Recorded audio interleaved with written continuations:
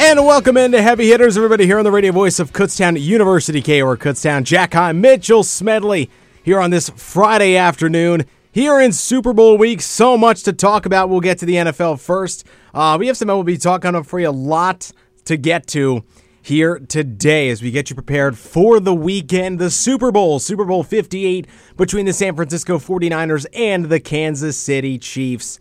Mitch, great to be with you as always. Yeah, great to see you, Jack. Nice Friday afternoon. It's a little warmer than is expected this time of year. I'm liking the 50s. After the 30s and 20s. That feels good. Feels good. Still a little cold, but it feels good. So, good weather here in early February. I absolutely would agree with you with that, man.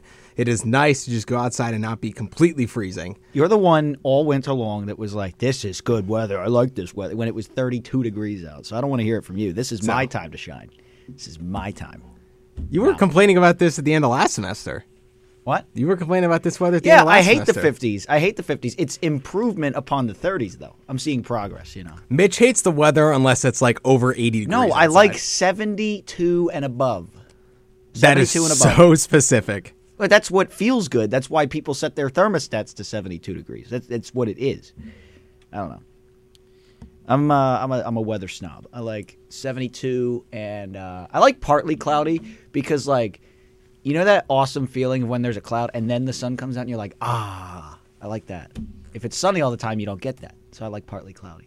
It's been a weird mixture in terms of talking about the sun and clouds. It was very cloudy in January, and now it's been sunny, especially this week. Now today's a little bit more cloudier, but it's been a little bit weird. Well, we had a sunny week, but yeah, that's what I'm saying. Yeah, I don't think that's that weird. No, I more meant how cloudy it was for that long stretch of time.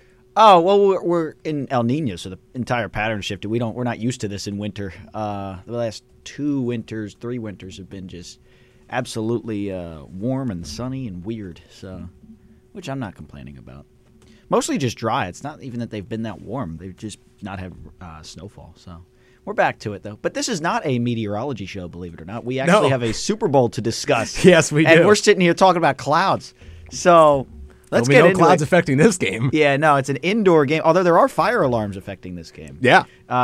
The Kansas City Chiefs and the San Francisco 49ers here facing off in Super Bowl 58, a marquee matchup, if you will.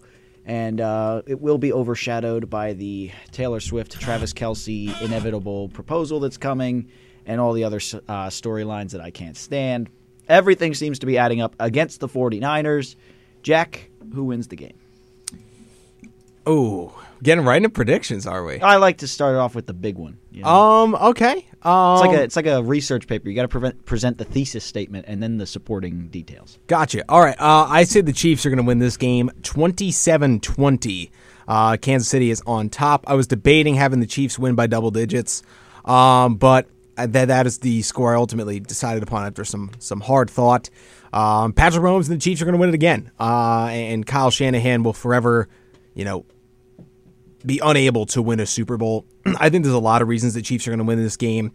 We talked about it on the Monday show. The rushing game is going to be huge in this one. The Niners' run defense has looked suspect at best through the first 2 games of the playoffs, yet they still managed to get to the Super Bowl. I'm not convinced the 49ers are going to be able to pass on this elite Chiefs secondary. I think there's a lot of concern for San Francisco. Sure, they have a very talented roster, but there are areas of the game you look at, and I think the Chiefs have a clear-cut advantage heading into the Super Bowl. I totally disagree. I think that it's more of a strength-on-strength situation. We've talked about it. I've mentioned it at length, the best assemblance of skill players I've ever seen on a field. And I think that's going to come in majorly into play with Deebo Samuel, George Kittle. I almost called him Greg Kittle for some reason. I don't know why. George Kittle and Brandon Ayuk. And not to mention Christian McCaffrey out of the backfield. McCaffrey on against any secondary is hard to cover. You had those 3 weapons around him. You're looking at it. It's basically impossible. And then what's their third receiver? Jennings? Yeah. Yep. So, and he's decent. He's not bad for a third receiver. So I think the Chiefs secondary has their work cut out for them. Obviously, they're talented as well. We've mentioned it all year long. The Chiefs defense has played well. But I think they have a really, really tall task ahead of them. And also, before we go any further, if you have any thoughts on the Super Bowl or any other topic we talk about, 610-683-4058 if you want to get your prediction in for Chiefs-Niners this weekend. If you want to tell us who you're rooting for, if you want to tell us why. I feel like this Super Bowl is a lot like a lot of American elections, where it's not that like a lot of people are rooting for one team. It's like you just hate another team more. And I feel like that's what this Super Bowl has become. I just can't stand the Chiefs more than the 49ers. That's why I'm rooting for the Niners this year. Yeah, and also one of your favorite players being on San Francisco does help the case. One of my favorite coaches on Kansas City, though. So those two kind of balance out. But I do love McCaffrey. I'll probably be wearing my McCaffrey jersey. I figured that. Yeah. I figured that. Yeah. Should I wear a Panthers hat, too? Should I really be that guy? Yeah, be that guy. Embrace the role, Mitch. Embrace the role. So, look, I want to go back to your point, strength on strength. Yes, the Niners have a fantastic assembly of skill players. It's been the main talking point about this team all year. Giving the credit to the skill players and not necessarily to the quarterback. I think everybody deserves credit. The Niners' except success, Brock Purdy. The Niners' success is not dependent on all just one guy, and that's no team gets to the Super Bowl on the back of one player, or I should say, rarely does that happen in the NFL. I think that it's going to be tough with the Chiefs defense. I will absolutely agree with you there. It's probably the best group they've gone against all year. But the Chiefs, no matter who they've played, have looked dominant defensively. They have looked really good. No doubt about it. Steve Spagnuolo is a fantastic defensive coordinator for Kansas City. And I'm interested to see what they do. They went blitz heavy on Lamar in the AFC title game. I'm not sure that formula is going to work against Purdy. Better offensive line. Yeah, better offensive line, especially on the left side. And McCaffrey picks up very well. He picks up blitzes very well. He does. And Purdy showed some impressive escapability against the Lions when he was getting blitzed. That one play where he, evaded a pass rusher by ducking out of the way. That was unbelievable. Spun back and made a pass down the field. I mean, that was incredible. And that was incredible. Purdy made some big-time plays in the second half of that game to get the Niners to the Super Bowl. So I don't have questions about Purdy's playmaking ability. I just think the Chiefs' defense is going to be able to control games like they've done all year. It's been their identity. The offense has not been dominant. It's been up and down. Sure, they've hit their stride come the playoffs, and that's been able to get them to the Super Bowl. And I'll talk about one of the key players, I think, for why the Chiefs are going to win in a little bit. But, man, oh, man, I think it's just inevitable that the Chiefs win. Inevitable? It is, man. They got this far. It's going to be a game. Oh, it's going to be a game. I'm not saying it's going to be a blowout, but the Chiefs are going to win this game. I've had zero doubt in my mind that the Chiefs. No, Bills versus Steelers was inevitable. Like, the Bills winning was inevitable. That's inevitable. It's just a matter of how much. Dude, the 49ers can absolutely win this game if it's not rigged. I'm just saying, look, my gut has been telling me there's no way that the Chiefs are going to lose this game. Okay. Just how I feel. And it's nothing, again, it's nothing about the 49ers. It's just, I don't know. If the whole, I don't know, if I say that, it makes it seem like it's rigged. What? But because I don't think it is rigged. But what were you going to say then? If the Chiefs, if the Chiefs got this far, then how can they not finish the job with everything that surrounds them? What about every team could say that? I mean, it's lost a Super Bowl. The Bengals got that far. The Eagles got that far. I'm more meant with the off the field stuff that surrounds the Chiefs. All that. Yeah, it's a marketing thing. That's why the Chiefs would win this game. I think the Niners are the better team. You talked at length, I mean, at nauseum about the Niners defense, and I don't hear you talking about them yet. Are the Chiefs going to score more than 20 points this game? Like, I don't think by much. They very well could. Sure, they could, but it's Kelsey and Pacheco against a really good defense. The defense, I don't think you're really talking good defense. about that at all. The Niners defense has not looked good in the playoffs at all. It's looked night and day difference from the regular season defense we saw. How many points did they allow in the second half of the NFC Championship game? 7. 3? 7? Yeah. What was the final score of that game? 34-31. Okay. 7 points. So 7 points. Look, they're not going to be able to play the way they did in that. And you can't replicate what they did in the NFC title game against the Chiefs. Why not? You can't do that. Why? The Lions because have the Chiefs better don't make mistakes. Offense. The Lions have a better offense. Sure, they don't make the mistake. Actually, they do. All right. Have it in the playoffs. Not yet. The Lions hadn't yet in the playoffs. But they did. Eventually, right? So it can change. That can change. There can be a mistake here or there. It can. But these two teams have not been The Chiefs prone have to had make mistakes some of the most in the big playoffs. time mistakes we've seen. In Week the regular one, they season. gave up a fake punt. MVS They're drops a game-winning pass. different team Kadarius Toney lined up all sides. That's Yeah, just that all three off happened the in the top of regular my head. season. Okay. And the Lions hadn't made a playoff mistake until the second half of the NFC Championship game. Their third game. It can change. Just because you don't make a mistake in 2 games or 3 games doesn't mean you're not going to win the next game. The Chiefs, I think, have fully hit their stride. This is the peak of what this year's Chiefs team could have been. So they're going to play a perfect game. They're not going to drop a single pass. I can't say that. Everyone drops passes Create and a- makes stuff like that. But But I'm more meant that's what we're turnovers. talking about. They're not going to create a single turnover? You don't think the Chiefs turn the ball over once? I think it's very plausible that doesn't happen. They didn't turn it over against Baltimore, and Baltimore had a better defense than San Francisco. I don't know if Baltimore had a better defense than I San would Francisco. absolutely say they had a better defense than San Francisco. I don't know about that one. Absolutely. Ooh, I don't know about that one. I think it's close. I think it's very I think there's close. no doubt in my mind this year the Ravens were a better defense than San Francisco. Disagree. Just look what happened when the two teams met head to head. Oh, that's yeah. That's a good point. But I think over the course of the season, I mean, San Brock Purdy Francisco's... threw 4 picks in that game. Yeah, I understand, because Brock Purdy's a bum. That's what I've been trying to tell you for 4 months. Brock Purdy is a certified bum. Card-carrying So you bum. think a team with a bum quarterback is going to win the Super Bowl? Yeah. Okay. Nick Foles won a Super Bowl. He was very good that year. For 2 games. He was not good the whole year. He scored, the offense had 13 points against the Raiders on Christmas. And then in the first half against Dallas in Week 17, they got shut out. And there was another, the Atlanta game in the playoffs put up 15 total points. And that was, by the way, only because the ball went off of the defender's knee when he tried to intercept it and Torrey Smith caught it. Nick Foles didn't play well for most of it. Brock Purdy can have a game, right? He's shown the ability to make some plays, like you said in that Detroit game. Yeah. But he's not a consistent, top-tier quarterback. Anyone can have a game. Blake Bortles made it to an AFC Championship game. And he had a good game in Pittsburgh. Put up 45 points. So It can happen. Do we got a KUR notebook? it can. We do. Let's get to it. Yeah. Attention KU students. Did you know undergraduate research and creativity gives you many of the resources needed to publish and present your work at regional, national, or international levels? To learn more, please visit www.kutztown.edu/UGRC. You can also stay up to date on conferences and publication opportunities by following UGRC on Instagram at UGRC_KU. This message of community interest brought to you by the radio voice of Kutztown University, KUR. All right, back here on Heavy Hitters, talking all things Super Bowl 58. I have the Chiefs. Mitch has the Niners. We disagree. And look, I think Rashee Rice is going to be a huge part of this game for Kansas City. A guy that not a lot of people, I think, are talking about as a key to this game going in. 938 yards, 7 touchdowns on the year in his rookie campaign. Really only trailed Puka Nacua in terms of rookie receiver production. Rashee Rice is going to have to be a big part of the Chiefs passing game if they're going to come out on top. Obviously the focus is going to be on Travis Kelce, as it should be. He's been dominant in the playoffs of the Chiefs.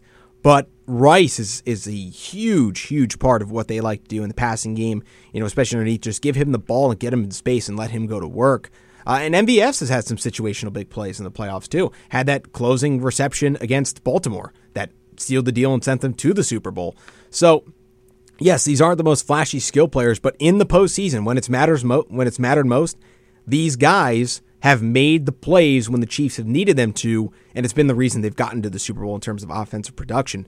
And I talked about the defense, not going down that rabbit hole again. I think the Chiefs are going to win this game. Yes, they might not be the better team on paper. Yes, they're underdogs. But, they've been the underdogs all playoffs. They've been, the underdogs going to Buffalo, the underdogs going to Baltimore. Guess what? They won both of those games. I don't see that changing. Make it 3 in a row for the underdog Kansas City Chiefs to embrace the role of the villain and win the Super Bowl yet again. What was the final score of that AFC Championship game? 17 to 10. 10. Yeah. 17 points. So They the didn't- Ravens, the Chiefs had a formula, and they executed it to perfection. And that formula obviously didn't include offensive production. And I they got think 14 in the first quarter, and then they knew what they had to do. It was always going to be a defensive game if the Chiefs wanted to win. so. They put up 3 points in 3 quarters, and you're fine with that? Got them to the Super Bowl. So you're telling me that the Niners defense was fine with giving up 24 in the first half? Yeah, they got to the Super Bowl, but that's not what they wanted, right? No, because they played an excellent second half. The Chiefs put up 2 touchdowns and then sat on their hands. That's not. And by the way, they didn't sit on their hands. They just couldn't score anymore. That's what happened. They couldn't score anymore. It's not like they just stopped like, oh, we just need to play defense from here. We know what we need to do. This is our formula. No, the formula always includes scoring more points. That always was about locking down Lamar and the Ravens. They were never going to win a shootout game.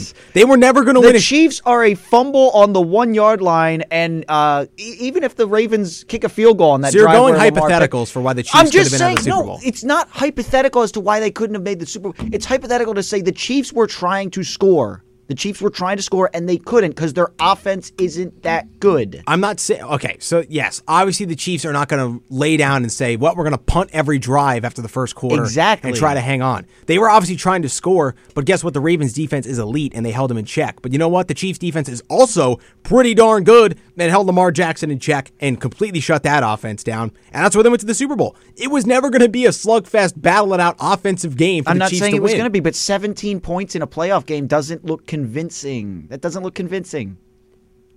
And 31 points allowed by the Niners doesn't look convincing. Okay. I understand that. But 7 of those in the second half. 7. So they figured out what they had to do. They had a game plan. They altered it. They made their changes. And eventually their defense locked down. They did. They did what they had to do to get by. So. And by the way, a whole host of offensive production in the second half. I mean, look, the Niners have had, I would say that they've had their fair share of problems, especially up front in these playoffs. The defensive line is going to, I said on the Monday show, the defensive line is the X-factor group for San Francisco in this game. They cannot get bullied the way they did in their first 2 games. I don't think they will. I don't think they will. I don't think the Chiefs' offensive line is going to bully people. So, I mean, Patrick Mahomes hasn't got touched a whole lot these playoffs. I know. So, I think the Niners are going to be the more physical team on Sunday. They better be, because if they're not, they're not winning. So I think they absolutely will be. So we will find out, but this will take us to our first break. More Super Bowl talk ahead here on Heavy Hitters in hour number 1 on the radio voice of Kutztown University, KUR Kutztown. Welcome back in. It's Heavy Hitters here on the radio voice of Kutztown University, KUR. I'm Mitchell Smedley. That's Jack Heim. And you are picking up the phone, dialing 610-683-4058. 610-683-4058 if you want to get in on the Super Bowl conversation here. Super Bowl Sunday, just 2 days away. We got about, 36 plus 4. That's 40 hours until the opening festivities of Super Bowl 58 on CBS. I feel like a promo. God. CBS, man. This is not going to, like, I'm kind of glad I'm going to be out and maybe won't be able to hear Tony Romo and Jim Nantz as much. Like, I'm so unexcited to hear the commentary of this game. So unexcited. And Jim, you look at Mahomes. I look at Mahomes. Oh, my goodness. I mean, can you believe that throw he just made, Jim? No, my favorite is when, like, there's a touchdown, right? And everyone's like freaking out, right? Like a second half, like lead change touchdown. Everyone's freaking out, and like, and the pass goes to the end zone, and it is caught for the touchdown by Kelsey. He got it, right? And then everyone's freaking out, and then they start showing the replay. Oh my goodness, Jim! He just absolutely went up and over Dre Greenlaw. This is unbelievable. We've never seen this, Jim. We've never seen this. And Jim, Travis Kelce, this is just what he does. It's like, oh my goodness, dude, shut your mouth. But you have to, like, it could be like an off-target throw, and Kelce goes up and makes like the most unbelievable catch. But you have to give credit to Patrick Mahomes. He lets this play happen. No one else in the league would be able to make this throw where his receiver went over the middle and got, bludgeoned and sent to the hospital. No one else would be able to make that throw. It's so biased. So biased. I agree. So, 49ers fans, I envy your strength listening to this game get called. I don't even like Kevin Burkhardt, to tell you the truth. On Fox last year, can't stand him. He's not good. I think Joe Davis should just do every major sporting event. No. I love Joe Davis. No. He's better for baseball than football. I think he's a great football announcer. Better for baseball and football. I'm so glad he does not do the Super Bowl. Oh, my goodness. I think a Joe Davis Super Bowl would be absolutely insane. So, I mean, could you imagine? He doesn't have any, like, typical things he says, which is a good thing, by the way. That's a very good thing. because that's what we hate on announcers for. Jim, oh my God. Or like Joe Buck, no flags. Like, we always hate on the people that don't. What's Joe Davis's thing? The swing of his life. Justin Jefferson, the catch of his life. Like that's really the only thing he's ever repeated. I like Joe Davis. He did the Eagles-Panthers game that actually I was at down in Carolina, 2021, and the Eagles blocked a punt, and he had a really great call of it. I'll pull it up and show it to you later. But it's like, oh, and it's blocked. The Eagles on special teams. The play. I'm doing a really bad job, but he just has a hard voice to. I love his voice. Like a hard voice to reenact. No one can reenact his voice at all. I've never heard a good Joe Davis impression. It's just saying, God, that's like the most boring name, man. Joe Davis. It's just so bland. It's like John Smith. Joe Davis. Yeah, like this is just It sounds like the utility outfielder that you can't stand. Yeah, he's like the guy who batting for the Phillies, number 32. Joe Davis. He's like the last guy on your bench that you only have to use if everybody's either getting a rest He's that day position player that comes on to pitch. And look who's on the mound. It's Joe Davis. Yeah, everyone gets excited if he gets a strikeout. If he does nothing else productive. Struck him out! The career first strikeout for Joe Davis. Yeah, Joe Davis sounds like the guy who's insane at defense or nothing else, or he can run really fast and just. Oh, what a play by Davis! Cuts across and he made a diving catch. Jim Nantz. It is Davis, and he is in on the touchdown. The Gabe Davis touchdown. Yes, and it's caught. It is Davis, and he is in. Fires over the middle. Caught Davis again. Oh man, that was a crazy game. Someone needs to edit in Photoshop in a picture of Joe Davis wherever Gabe Davis was in that game. 4 touchdowns. It'd be insane. Oh man. All right. Enough of Joe Davis talk on this Super Bowl show. Couple Super Bowl, headlines that are not really pertaining to boring on the field. I guess it could kind of relate to on the field. I don't know. 49ers mantra for this game: they know talent alone won't win it. As they said, it was group. Whoever plays the best will. Wow. That is just so profound from the 49ers, man. Talent alone will win this game. Whoever plays the best will. That's right up there with the 49ers on offense, Jack, throughout this game. They could pass it a lot, or they could throw it a lot, or run it a lot. Yeah, they could run. They could run or pass, really. Both are on the table. Exactly. Which one will they do? I don't know. So, oh my goodness. Oh my God. 49ers defensive lineman Javon Hargrave finds himself in a similar spot from a year ago, a matchup in the Super Bowl with the Chiefs, obviously spent last year with the Eagles, now Holy on the smokes. Bay Area with the 49ers. So he's looking to get a little payback personally. Yeah, he would like to actually win. So I don't like him. He went there and started trashing the Eagles culture, which actually he's kind of accurate about, but shut your mouth. Shut your mouth. I hate the Eagles culture as much as Javon Hargrave, but you don't get to say it, Javon. So, breaking news. Okay. Chip Kelly is expected to become Ohio State's offensive coordinator. Oh, yeah. That is a crazy situation. We could definitely talk about that in terms of just saw that headline. Ohio State offensive coordinator. So the timeline here, they were hiring Bill O'Brien to come be the offensive coordinator. Breaking news this morning turns out that Bill O'Brien is going to go become the head coach of Boston College, replacing Jeff Hafley, who's now the defensive coordinator for the Packers. Have won. Oh my goodness. That was Boston College, right? No, that was Cal. Oh. That was Cal and Stanford in that game. Oh, I thought it was... The band is out of the field! And the band is out on the field! He's going to go into the end zone! The Bears have won! Yeah. The Bears have won! His voice just sounds awful. I don't know why that ever happened. That might be the greatest phenomena in all of sports. How about the tuba player? Yeah, you just have the whole band standing on the middle of the field while a player is trucking over members of the band to get to the end zone. It's what is happening? Oh my goodness. That's their eager face. The poor tuba player just gets bowled over by a tuba running got back. Bent up. Oh my goodness. He got trucked by that guy trying to get to the end zone and win the game. It's I don't care, you're not on the team, you're in the band, get out of my way, I gotta run through you. Oh my goodness. So whose band was it? It was Stanford's band that was on the field. Okay, I meant who was home that game? I think it was Cal. Okay. Huh. So maybe. So who won the game? Cal won the game. Cal won the game. I need to look this up. Stanford's band, why were they even there? It's not your stadium, dude. The Bears have won. Oh, my goodness. We got to do a show where we just talk about the craziest moments in sports. November 20, 1982, UC Berkeley football team, referred to as Cal, wins an improbable last-second victory over Stanford when they complete 5 lateral passes around members of the Cardinal Marching Band who wandered onto the field a bit early to celebrate the upset they were sure their team had won.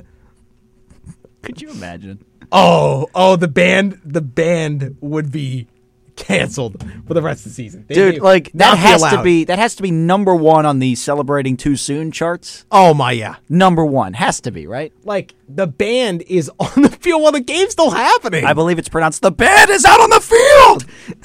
Okay, how did he not see it before that though? That's what I've always wondered. Like, dude, the band does not take up a small portion of the field. Was he just looking at like the camera angle that they had like on the screen? Like, did you not glance down at the field and see what's going on around the play? And they're going to lateral back around the 20, but the band is down on the other end of the field. They're not on the field, and now he's running down the sideline. He's running toward the band. Yeah, if this gets down the other end of the field, this could be a little concerning. It is going to get down that end, and Cal's going to score. He's going to truck the tuba player. Oh, my goodness. That poor tuba player. He didn't sign up for that. Someone help that man. Oh, that's too funny. All right. We've gotten off topic quite enough. Way off topic. Wow. We have got to round From out. Joe Davis to the Stanford band. This is your Super Bowl 58 coverage. Yeah. We have got more Super Bowl 58 news to talk about. Then we'll move on to NFL awards that happened last night. Boring, except for, who was that, Key? Yeah. From Key and Peele? Yes. What's his full name? Keegan-Michael Key. Keegan-Michael Key. That's a weird name. Yo, KMK. We're just going to let the silence build on that one? Yeah, sure. I don't know. What were you doing? I was sending a text message. Ooh. So, let's see here. Such a terrible person. He's texting during the show. Could you believe it? All right. We differed on who we think is going to win the Super Bowl. We talked about why. Anything else you've got on Super Bowl 58? I cannot stand Taylor Swift. It's so overplayed. It was cool, whatever. Like the first week, I can't do it anymore. I'm just burnt out. Well, it'll be the last game you have to deal with it, at least for this season. For this season. Like, if she gets a baseball team, I might jump off the roof. Probably be the Royals, I would assume. Why?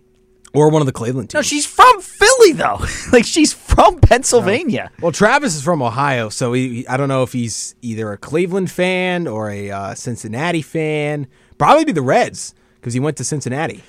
Is she able to formulate her own opinions? Why does it all have to be dependent on her man? Like, why is that? know. Let's get some feminism up in here. Mitch, I don't know. I'm just spitballing here. She's just a weirdo. So. Like, I don't like that she... by the way, did you see her at the Grammys? No. No? Or whatever that award show was? I don't really know which one it was. I think it was the Grammys. Just a disgusting little speech. Like, she didn't even thank people. Like, she didn't even thank anyone for like, her award. She just said, oh, my new album's coming out, guys. And just left. It was really odd.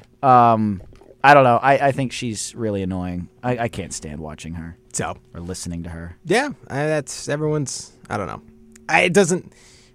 She's out of touch. Like, she's not performing, but she's speaking at the same award show where two of the most down-to-earth people, right, Luke Combs and Tracy Chapman are I mean, there wasn't a dry eye in the audience there when they performed. I don't know if you saw that clip. I did. Oh my goodness, those are two real people. I mean, Tracy Chapman, her rise to fame is so crazy. I don't know if you've seen the Wembley Stadium performance that she had that made her famous. Made that song famous. No, I've not. No, it's actually a really interesting story where she wasn't even supposed to go on, but maybe it was Stevie Wonder. Like, something was going on backstage that the next person wasn't ready. So, like, the producer just pointed at her and goes, go on and sing something else. And she just went out, didn't know what she was going to sing, brought out her guitar and just started playing Fast Car. And that's how the song got popular. Wow. Yeah. Like, I don't know. Her and Luke Combs, really cool people. And then you got Taylor Swift, who just doesn't get it. She doesn't get it. So, whatever. All right. I have one last thing. San Fran. I feel like for the 49ers, this has to be the year, right? this group breaks through. There's next year. There is. They are bringing a lot of this core back next year, but nothing's guaranteed next year, right? Sure. Like, to get to the Super Bowl, a lot of things got to break right. I do like that they have a lot of youth relatively to other teams we've seen. Like, it's not a last dance sort of thing. No, it's same with Kansas City, which is why we could probably see this matchup again in a couple of years. So, boring. So boring. yes, while the core of this team is going to be back next year, the window is not crazy long for this group, I don't think. How are we going to pay everybody for San Francisco? You dish out a huge contract to Bosa. McCaffrey's going to be due after next year. Is he pregnant? It's going to be due for a contract. Okay, that's better. That's more specific. So, anyway, I don't know. I feel like it either just has to be this year and maybe next year. This group's going to be right there back at the top of the NFC next year, but there's no guarantees you can get back to the Super Bowl. So I feel like if it's going to break through with this core, I think it has to happen now. That's just my take. I don't know. It's a weird thing. It's like I don't see a lot of teams quickly rising in the NFC. Maybe the Rams are an up-and-comer. The Lions could be here to stay. I really don't think so, though. So many holes to fix on that team. I don't think they're going to be breaking through anytime soon. Really? You think a lot of holes on that team? On the Lions? Yeah. Yeah, I'm not happy really, with that. linebackers and just receiver depth is all they need. Receiver depth needs more secondary help and another one or two defensive line pieces to fall into place. They're good at a lot of things. They're not dominant really at anything except the run. So, I don't know. But, and I think the NFC East is in complete disarray. I would agree with that, yeah. So, so is the. I mean, if you think the East is bad, at least the Cowboys consistently make the playoffs. Like the South is just utterly destroyed. The South has no hopes of sniffing a Super Bowl. So I really think it's going to continue to be the Niners conference. You could see the Packers, Niners probably for the next few years. Packers, Niners, Rams, Lions. Yeah, I think that's a fair group. That's Maybe it. Seattle. No, nope. If they can get a a real quarterback, but they're not going to. So, yeah, we'll see. I don't know. Any other Super Bowl stuff, or we can move on to the awards discussion? Let's move on to the awards. All right, let's talk about it. A couple of quick hitters here. Browns defensive coordinator Jim Schwartz named the NFL Assistant Coach of the Year with his work with that Browns defense. Oh, Jim Schwartz. So, missed that guy. Name familiar for Eagles fans? Yeah. Yep. Where do the years go? Cowboys are hiring former Vikings head coach Mike Zimmer as their defensive coordinator going forward into next year. Interesting hire. I don't know if I love it for Dallas, but it seems like a very Dallas hire. It really, like nothing more Dallas than this. Right? Yeah. This feels Dallas. So we'll see how it works out. It's just not good. Bringing in former head coaches to be their defensive coordinators. Yeah. There's a reason they get demoted, folks. So... former Giants defensive coordinator Wink Martindale being hired as the Michigan Wolverines' new defensive coordinator, so he's going to the college ranks. Who names their son Wink? That's not his actual name. Oh, what is it? I don't know. Actually, I think it's Daniel. Maybe I could be wrong. It's a nice lateral move from Daniel to Wink. Let's look it up. Dan Martindale. That's a good name if he stuck with it. Oh, it's Don. Don Martindale. So. You know how, like in Spanish-speaking countries, like the word "don" is like, like sir or mister. Yeah, yeah. I had a classmate one time. This is years ago. That insisted that we call him Don and then his name. I don't even know. Like, I don't even know if he was Spanish at all. I don't know, but he insisted on it. Interesting. It's like I wouldn't be like, hey. Demand you to call me Mr. Mitch. Yeah, like, that's just weird. Yeah, it was weird. All right, well, that is going to take us to our final break of hour number 1. When we come back, we will continue to run through the NFL awards, and that should take us right up to our hourly break. So much more to talk about here on Heavy Hitters when we come back on the radio voice of Kutztown University, KUR Kutztown. And welcome back to Heavy Hitters, everybody, here on the radio voice of Kutztown University, KUR Kutztown. Jack Heim, as always, Mitchell Smedley, right along with me. And you, listener, you can call in and get your thoughts heard as well by dialing 610-683-4058. That's 610-683-4058. Whatever's on your mind that you want to talk about, We'll talk about it with you here on Heavy Hitters. All right, Mitch. You know what I've been wondering, Jack? What? How did that bingo game end up going on Friday? Remember? Our caller had to hang up abruptly. Oh, yeah. Yeah. I'm wondering how that bingo game went. If we could get an update, that would be outstanding. Yeah, it would. I mean, I had bets on that game. I had a parlay. I had anytime 062. I had a first 10 balls B7, and I had a Ruben W. So I had a Ruben bingo. Anytime bingo winner, Ruben. Anytime. Oh, my goodness. That's hilarious. Yeah, dude, I was like, I put a lot of money on that parlay. Might have to call 1-800-GAMBLER. Alrighty, back to NFL award conversation. We got the minor stuff out of the way. That was a really crazy segment, by the way. Yeah, it was. That was all over the place. It was. I'll rein it back in. Really, really was. All right, let's talk about awards. Let's get down to brass tacks here. Lamar Jackson wins his second MVP award. Had 3,678 passing yards on the year, 24 touchdowns to 7 INTs, and added 821 yards on the ground, along with 5 rushing scores. A fantastic year for Lamar Jackson. I would say for the Ravens, too, but let's be real, it was a letdown losing to Kansas City at home in the AFC title game. So, again, the Lamar continues to rack up the individual accolades, but, again, lacks the one major team accomplishment, that being a championship. Even a championship appearance. Exactly. Hasn't even made it to a Super Bowl yet. Just not succeeding in the play. Like, there's a lot of teams that win a lot of playoff games. You're like, well, at least they're a consistent force. No, consistent this threat. is not the Ravens. Not the Ravens at all. I'd say that's like the Niners the last bunch of years. Yeah. I mean, what? The Ravens have 2 wins in Lamar Jackson's era in the playoffs? Yep. Like, that's terrible. That is not good. Got to do better, so. We'll see. Yeah. Yeah. Felt like this is the year everything was going to come together for Baltimore, and had the color theory working for them and everything. They did, but not to be. Not to be for Baltimore. All right. Any thoughts on Lamar winning the MVP, or? I mean, everyone knew it was going to happen. Yeah. I don't like that the award show is so late after that. Like, I don't know. I think they try to make it a bigger spectacle than it is. It's not a spectacle at all because everyone knows how it's going to go. So there was one I was surprised about. Which one? Comeback Player of the Year. Who won it?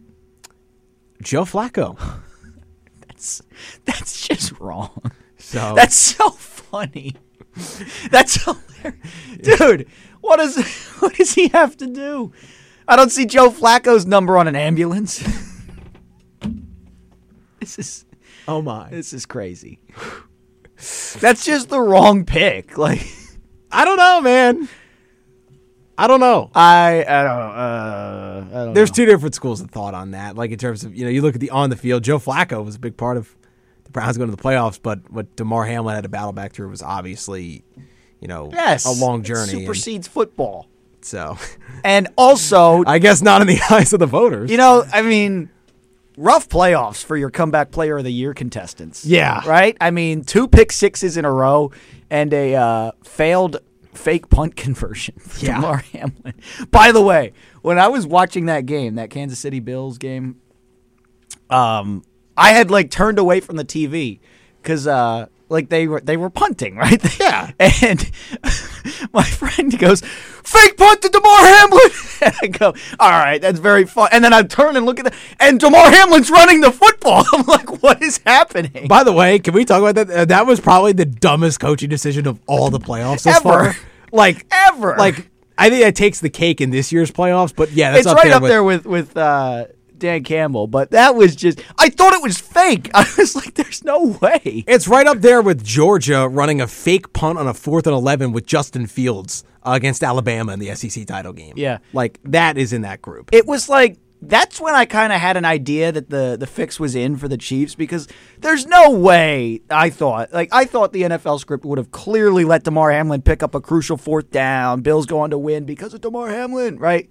That's where I noticed the script was changed. Is that like a conspiracy theory? I would say That's the moment it yes. sunk in for me. Oh, we got a call. All right, well, we'll let Mitch talk to our lovely caller before we get them on the air. Yeah, Joe Flacco wins comeback player of the year. Big part of the Browns' run of the playoffs. He went 4-1 in the 5 games he started. So, yeah. All right, Mitch, who are we talking to here this afternoon? First caller, Super Bowl weekend. We're going to go John from Schnecksville. How we doing, John? Oh, please don't even get me started, Mitchell. It's, not the awards thing last night. Let's just be honest. Lamar's not an MVP, but I'll let that one go for the moment. To be comeback player, you typically have to play. So although the Damar Hamlin story is an incredible story, so glad that that young man's alive. Being a comeback player needs to require actually playing. I'm fine with that. I'll leave that one. I'll leave that one there. But the one that really got under my skin, and I'll preface this by saying, yes, I am a Steelers fan. I know where you're going. How in God's name did T.J. Watt, now for a second time, get cheated out of Defensive Player of the Year? If you look who they selected, he had 5 more sacks. He had many more tackles for loss. He had more QB pressures. He had more interceptions, more fumble recoveries. He was just much more of an impact defensive player. And to take it one step further is that when the games really mattered down the end of the season, Myles Garrett was a no-show. So help me understand, once again, why T.J. Watt got snubbed from that award. I'd love to hear you guys' thoughts. Hey, that's a great point, John. Thank you very much for the call. As always, we appreciate it. But I think there's another guy you could add to the list that got snubbed. I think Max Crosby was also a phenomenal candidate for Defensive Player of the Year from the Las Vegas Raiders. I mean, he was incredible not only in pass rush, but also as a run stopper too. I believe the best run stopping end in all of football, right up there with Myles Garrett. But his pass rush numbers were also good. Was top 10 in total pressures, top 10 in sacks. He was a beast this year for the Raiders. So I absolutely agree that T.J. Watt did get snubbed. I think Max Crosby was another guy who very well could have got the award, and I would have been okay with that. Look, Myles Garrett's an incredible defensive player. 14 sacks on the year, 42 total tackles. What he does as a stopper of the running game is truly incredible. But for this year, Myles Garrett should not have won Defensive Player of the Year. Absolutely agree with that take there, John. He is one of the best edge rushers in all of football. Myles Garrett is a big-time player for that Browns defense. But for this year and this year alone, not the Defensive Player of the Year. I think it should have been either one of the two, T.J. Watt or Max Crosby. What about Dallas's DeMarcus Lawrence? No, the guy that had all the pick sixes. DaRon Bland? Yes. He played some lockdown coverage this year. Dark horse candidate. You usually don't see it go to a DB. I know. I don't know why that is. He had the pick sixes. That was it, though. To quote John from Schnecksville, help me understand why that is. I mean, Bland... If Buddy's playing lockdown coverage all year, like... Oh, the thing is, he wasn't playing fully lockdown. No, I'm just saying in a broader perspective. I'm just trying to open up the discussion to DBs. Like, if there is someone playing lockdown all season long, why aren't they in the conversation? It's not defensive linemen. I think the last time we saw a DB win Defensive Player of the Year, I think was Stephon Gilmore when he won it with New England. I could be wrong. That seems right to me. That seems right. I'm going to look this up. Yeah, do it. Do it. Because I think there's I mean, where did Micah Parsons rank in stats compared to Myles Garrett? He was right around there, right? And what, in terms of with? Like sacks, pressures, tackles for loss. I think fumbles. TJ had 5 more sacks than Watt. Or TJ had 5 more sacks than Garrett, I should say. Yeah, I know that. Tackles, Watt had more. I'm going to double check that, I believe. What about Parsons? I don't know. I didn't look into Micah Parsons, honestly. I didn't. And I don't like the Cowboys, but I mean, Parsons was all the buzz for a while. I was right. Yes, 2019, Stephon Gilmore won it with the Patriots as a DB. So last DB to win it before him was Troy Polamalu in 2010. Okay. It just does not happen often. It is a defensive lineman's award usually. That's chalked. So, I mean, the list of players to win it since 2000, out of them being defensive backs, 4. So I think I got 5. 5 since 2000 have been defensive backs. Those being... That's not as bad of a number as I thought it would. That's about 1 out of every 5 years. So, Stephon Gilmore in 2019, Troy Polamalu in 2010, Charles Woodson in 2009, Bob Sanders with the Colts in 2007, and Ed Reed in 2004 with the Ravens. So it used to be more common.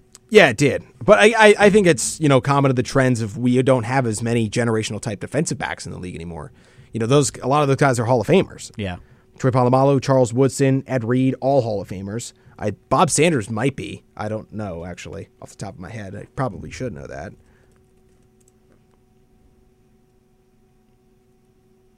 It's okay. Even players like Chris Jones, they're pretty good. I don't know. I feel like Myles Garrett was not the best pick, though. To John's argument, T.J. Watt definitely better. Yeah, and maybe some others as well. So yeah, Bob Sanders is not a Hall of Famer. So okay, yeah. Well, we do need a KR notebook. Yeah, we do. So let me read that to you. Real quick from the KR Notebook, attention, KU community. All Kutztown University departments sending out small or large mailings will now need to be filed through mail services. The United States Postal Service is no longer accepting paperwork for mailings. Everything will need to be entered electronically by mail services, and mail services will need a detailed copy of all paperwork for mailings. Mailings that are dropped off at any post office without contacting mail services will be delayed or returned to Kutztown University. This message of community interest brought to you by the radio voice of Kutztown University, KUR. Okay, rounding out hour number one, finishing our awards talk here in our jam-packed hour number one full of NFL discussion. We did all things Super Bowl 58. We gave our picks. But if you missed that, you can listen back to it on Spotify by searching Kutztown University Radio. That's where you can find this show and all past heavy hitters. But Mitchie, we talked about Lamar winning the MVP. We talked about the Defensive Player of the Year controversy, comeback player of the year as well being Joe Flacco. Let's talk about the offensive player of the year, that being none other than the 49ers' own Christian McCaffrey. Yes. 1,459 yards on the year, 14 touchdowns, added 564 yards through the air along with 7 more touchdowns. Domination. I was so hyped when I saw this, man. I was so hyped. So it could have been Tyreek Hill. 2,000 total scrimmage yards and 21 total touchdowns. What a year for CMC. Just incredible, man. The best running back in all of football, rightfully wins the offensive player of the year. The best offensive player in all of football, right? That's what the award's for. Yes. This is an award that goes to quarterbacks often, right? I think they try. I Actually, think they Cup try to won it differentiate last it. year? Yeah, I think they try to differentiate it to skill players because the quarterback often MVP is more MVP. Yeah. Let's be honest. Christian McCaffrey was the MVP this year. I think we can all say that. I don't know. Lamar did have a pretty good year if you're looking at regular season. He had a good year, but I think McCaffrey was more valuable. So, having 800 rushing yards at your quarterback is pretty valuable. That's fine, but who made it further? Anyway, true. I know that's not how it works with the awards, but Christian McCaffrey, just a dominant player, a dominant year, and not quarterbacks, running backs, we'd say typically only have 3 to 4 good years in the league.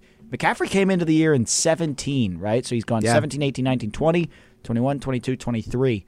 So that's 7 years, and he's winning Offensive Player of the Year. This guy is special. This guy is a talent we don't really see in the league anymore, and I'm so excited that he is getting a chance to play in his first Super Bowl. Could not be more ecstatic. Could not be more proud of Christian McCaffrey. My favorite player in the NFL. So, by the way, last quarterback to win the Offensive Player of the Year award, Patrick Mahomes in 2018. What a shock. So, 2018. Yeah. That's weird, huh? It's really gone back and forth. So, since 2000, a lot of quarterbacks won in the early 2000s. Okay. 2004, Peyton Manning, Brady in 07, Breeze in 08, Brady again in 10, Breeze in 11, Peyton Manning in 13, Newton and Ryan back-to-back in 15 and 16, and then Mahomes in 18 was the last to win it. Last 4 have all been skill players. Okay. The last 5, I should say. Sorry. 19, 20, 21, 22, 23. So last 5 all skill position players that are not. How many not running quarterbacks? Backs? How many running A lot backs? of running backs. Really? Okay. So it's wide receivers are the rarities then. Yeah, actually 3 of the last 5 years have been receivers, but before that, the last receiver to win it was Jerry Rice in 93. Wow. So it was That's crazy. Jefferson in 2022, Cooper Kupp 2021, and Michael Thomas in 2019. Huh. Who was the running back in 20? Derrick Henry? Yep. Hey! There you go. Put it on the board. I will give you. Let me see if you can guess 2017. Okay, 2017 Offensive Player of the Year. It's a position player, right? Yes. That's a baseball term. It's a receiver. No, not a receiver. No, it's got to be a running back then. Okay, you've narrowed it down. You've got the position. Let's All see if right. you can get the player. Ooh, 2017 This guy, Le'Veon Bell. No. Oh, I thought I had it. Like the guess. No, Zeke was 2016, but Ryan won in 2016. That's weird. Yep.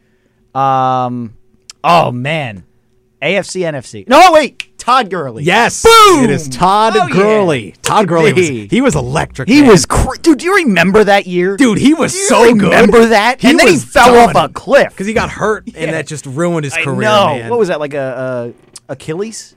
Did he hurt his Achilles? Was it Achilles, or did he get like severe arthritis in his knee? Maybe it was arthritis. I don't know. I don't know, man. That was a shame, dude. He was He was so great. good. He was great. He was incredible to watch in college at Georgia. Came in the NFL. He was so good for the Rams, especially that 2017 year where he won that Offensive Player of the Year. Yep. Man, oh man, it would have been fun to see him play out his full career. I'm proud I got that on the second guess. Yeah, It's like, I know. that's a name that's faded. I was Exactly. trying to think like outside the box like that with the Le'Veon Bell pick. I like that pick. That was Right? a good guess. That was a really good guess. I would not be shocked if he was like the runner-up for that award. He had a great year that year. Damn, unfortunately, this does not show you runner-ups. Yeah. So That was a good guess though, right? it was. Yeah. It was very good thought process there. And Mitchie, I was from start about to be finish. like, oh, I don't know. AFC. Nope. Todd Gurley. Gurley. How could I? Like, I loved that last name. I loved being like, look at Gurley out there. Anyways, we're almost coming Alrighty. to our hourly break, but never fear, a whole nother hour of heavy hitters coming your way.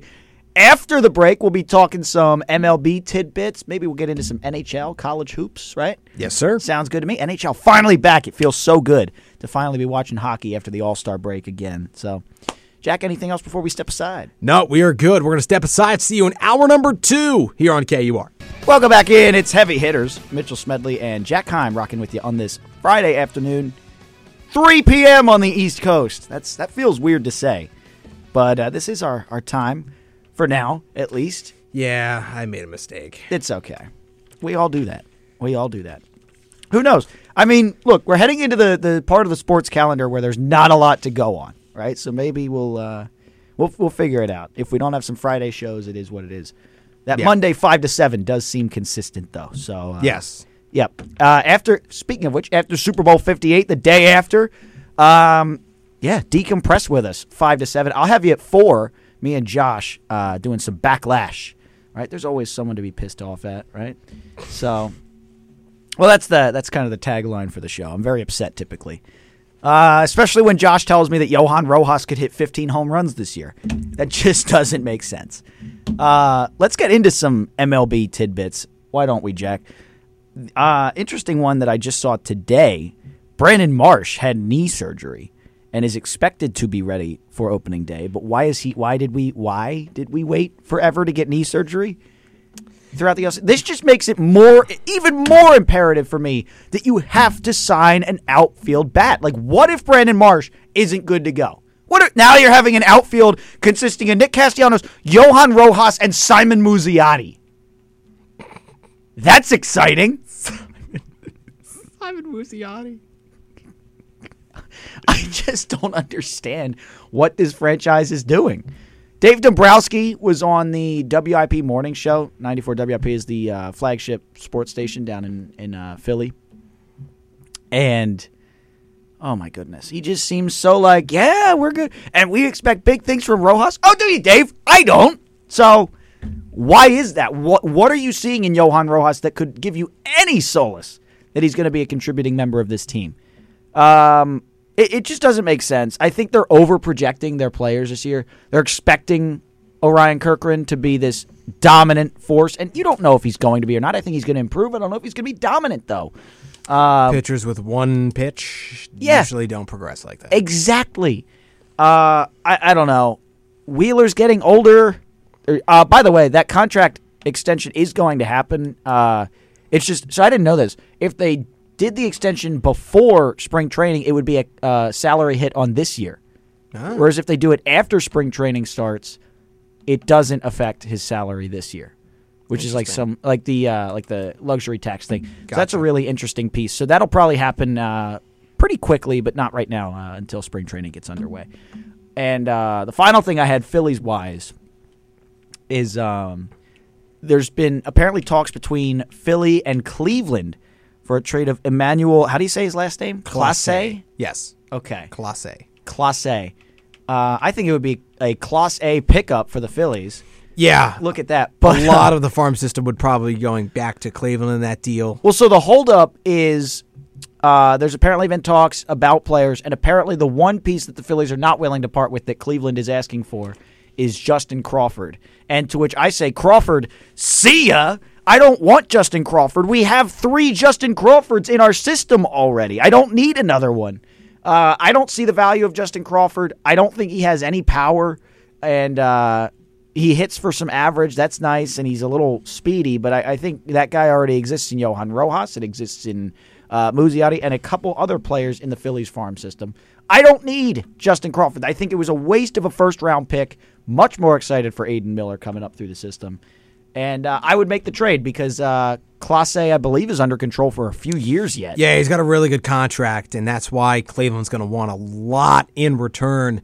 If there's an organization who knows how to get some good prospects through the door, it's definitely Cleveland through some trades, operating as a smaller market team.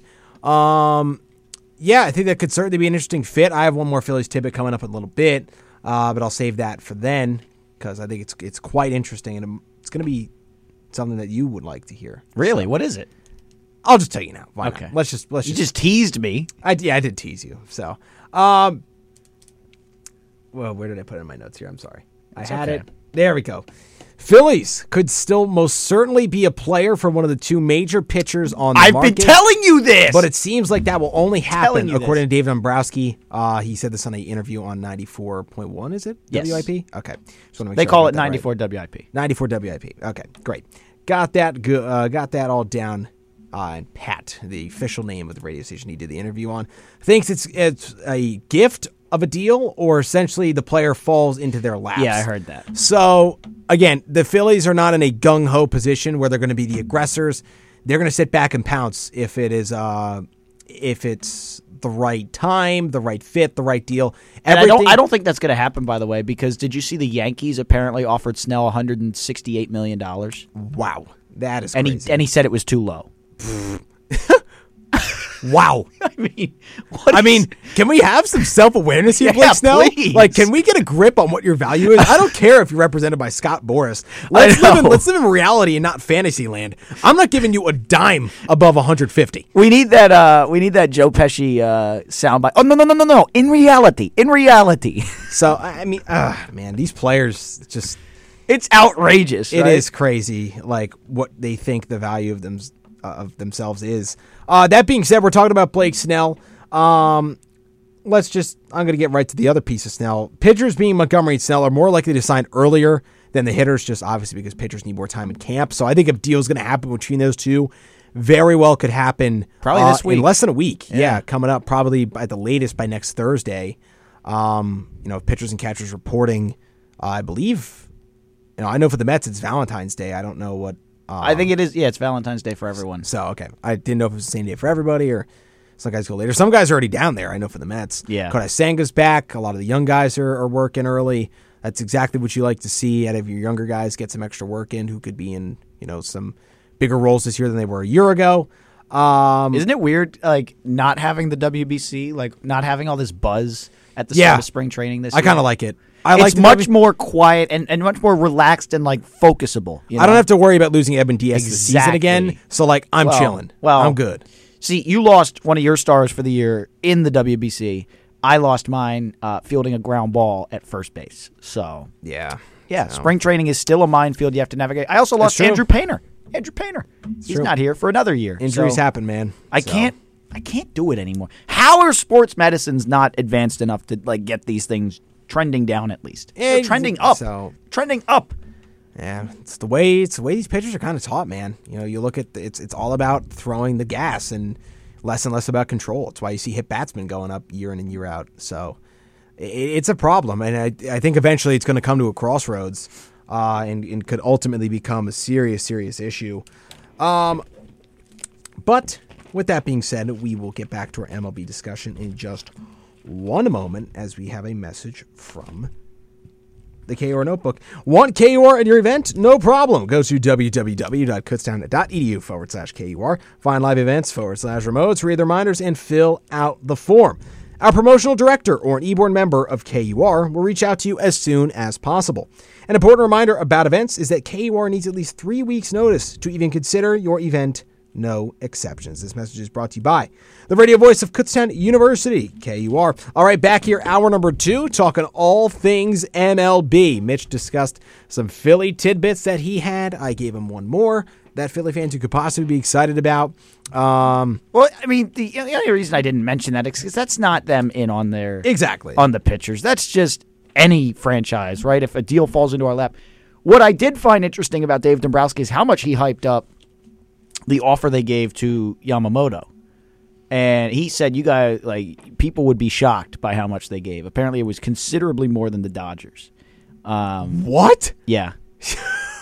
Wow. No, we already knew that. We already knew it was more. So the number I heard floated, what did he sign? A $300 million? 325. 325. So the Phillies apparently, I thought it was rumored they offered 330 or 340. But Dombrowski's comments said it might have been even more than that. So, and he turned it down to go play in L.A. Makes sense. And now he's public enemy number 1. It makes sense, man. No, it doesn't. Like, he's worried about playing with, like, other why not build the Japanese connection to Philadelphia? Like, why not pave the way for others? Could. I don't get it, man. I don't know. You're playing with an inept franchise. The Dodgers are one of the most advanced organizations in baseball. They're inept. They don't win anything. So, what, do they get swept this year? I'd be hard pressed to see that happen next year. Apparently, they might sign Tim Anderson. I can't do it, man. Like, if they haven't done enough this offseason, they might sign a guy who you put him in that franchise and what they do with hitters. You see what they did with Jason Hayward the last couple of years? They brought him back from career irrelevance to being a playable everyday outfielder again. You know, you get your hands on Tim Anderson. Oh, my goodness, man. Dodgers are going to win the World Series this year. I hate the Dodgers. Dodgers are going to win the World Series. That's okay, though. It's like a foregone conclusion at this point. So, according to Bleacher Report, Dodgers projected to add former MLB batting champion Tim Anderson. Lovely. What were his numbers last year? Not good. Yeah, that's what I thought. But, you know, you don't stumble to a batting title by accident. How old is he? 20. He's that young? I thought 30. he was in his 30s. He's 30. Okay, wow. That's younger than I thought. So, last year had a -2 WAR, batted .245. Oh, goodness. Whew. Not a good year. But it's just an ordinary. Oh, my goodness. Not a good year. Tim! Not a good year at all for Mr. Anderson. All right. Anyway, enough of talking about the Dodgers, because they're frustrating. Let's talk about a pitcher who called it a career. Breaking news of today. 2-time Cy Young Award winner Corey Kluber retires, calling it quits on a solid big league career. Had a 34.0 career WAR, a 3.44 career ERA. Was really dominant from 2014 through 2018 with a 2.85 ERA in that stretch, with 3 All-Star appearances and the 2 Cy Youngs from 2014 through 2018. And watching Kluber be the ace of that 2017 then Indian squad was special, pitching to a 2.25 ERA with 5 complete games and 3 shutouts that season. Was absolutely a focal point of why that team went to the World Series and ultimately came up a run short. Well, I think I worded that wrong. A big part of why the team went to the World Series and for that group ultimately came up a run short of a championship. That's what I meant to say. But yeah, Corey Kluber has retired. Spent stops with Cleveland, Boston, and the Yankees along the way. Congratulations to him. So. You know, it is a good career. Yeah. So he was a good pitcher for a long time. Yes, he was. Credit to Corey. Corey! Hey, Corey, how you doing? I got a couple of Mets news. Former Mets GM Billy Epler banned for the 2024 season due to injured list violations that he committed last year with the team. Rob Manfred puts him on the ineligible list, or the IL. Mets. Is that what it's called? I have to It's look. still the IL. It is still the IL. Yeah, the ineligible list. Boom. That's funny. So he's getting put on the IL for IL violations. Yeah. Nice job. Oh man. So Wait. So what's the actual IL? injured list. Injured. Yeah. So- It used to be the DL. Yes, the disabled list. Apparently, yeah. we got woke on that one. Coming from a disabled guy, I don't. Whatever. This is not a fight I'm going to pick. So it is what it is, right? Yeah. So How the world changes, Jack. How the world changes. other Mets news. I've had dialogue with JD Martinez's camp to potentially come in and be a DH option. Both sides are not near a deal, but interest obviously have? seems apparent. What? You said I have had dialogue. With, Oh, sorry. Not what I meant.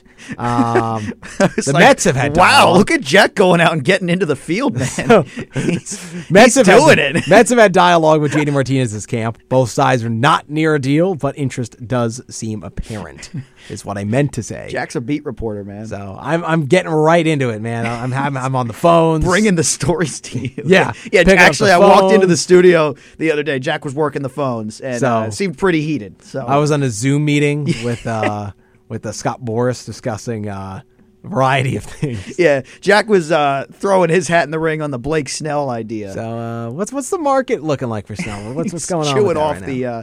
the 168 million. So give me part of Oh, that. my goodness. I'll take $1 million of that. Yeah. I'll take $1 million for helping broker the deal at any point. Sources close to the Mets say Jack Heim was the sole reason Blake Snell signed with the Mets.